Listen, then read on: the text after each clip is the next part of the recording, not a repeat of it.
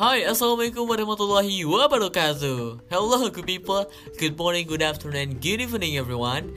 Oh my god, it's been a long time that I didn't make some podcast and share it to all of you guys. So, hello, how are you? I hope you stay healthy as always. And yeah, I'm back. With me, my name is Muhammad Isan and I'm from Kuningan University, majoring English Education Department. So, today is my happy day because in this occasion I can make some podcast again and share it to all of you guys. So, hi. Okay, before I start to tell about the podcast, I would like to thank you so much. I would like to say thank you so much to Mrs. Andam because she was giving me this occasion and I can be able to make some podcast again and share it to all of you. So now in this episode, I would like to share you something information about a news article that I was search in the internet. So this news tells about the Omicron in Indonesia. I mean this is about Omicron cases in Indonesia. So let's check it out. Okay, the Omicron Indonesian cases.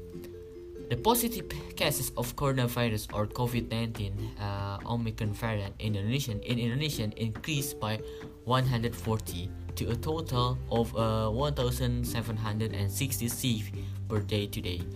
The majority of cases still come from foreign travel offenders. Siti Nadia Tarmizi told to CNN Indonesian, she said that Omicron cases reported to date are 1,766 cases. This is a director of prevention and control of direct infectious disease, or we can say P2PML, Kemenkes.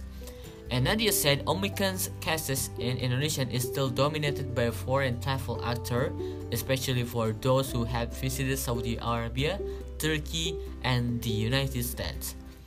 It consists of PPLN 1,066 people, local transmission of 449 people, and still epidemiological research of 241 people. The finding of Omicron cases that derive from local transmission were most widely detected in DKI Jakarta. It happens because DKI Jakarta is a getaway from arrival from abroad. The rest is spread and become local transmission is about 20 districts or cities ranging from Java, West Nusa Tenggara, and to Sulawesi. Nadia then appealed to the public not travel abroad because the majority of cases come from abroad. She also warned people to receive vaccination shots. Currently, the public can receive a third dose or a booster vaccine. So far, the availability of hospital or bed occupancy rate, we can say BOR, in a number of areas is increasing. In Jakarta, the hospital availability rate has reached a 31% of January 24. And the data we received, the data has increased. Currently, our BOR is 3,616 and filled 1,115. That's 31%. This is a pretty significant increase, previously 20%, and this Riza said. West Java Governor Ridwan Kamil said the hospital level of availability increased due to transmission of the Omicron variant coronavirus.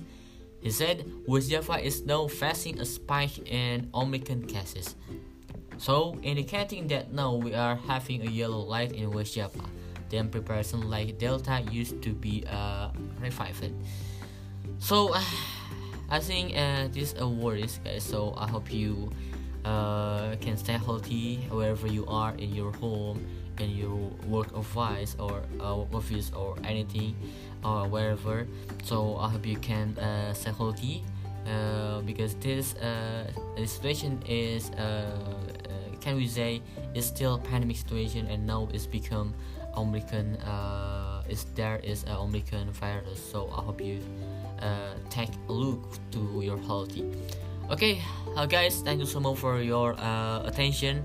I hope you can get attention. I hope you can get some information in my podcast today. So thank you so much. I think we can meet in the next episode. So I hope you enjoy today. Have a great day. Have a wonderful day. Okay. My name is Momo Isan. I'll close my podcast today. Wassalamualaikum warahmatullahi wabarakatuh.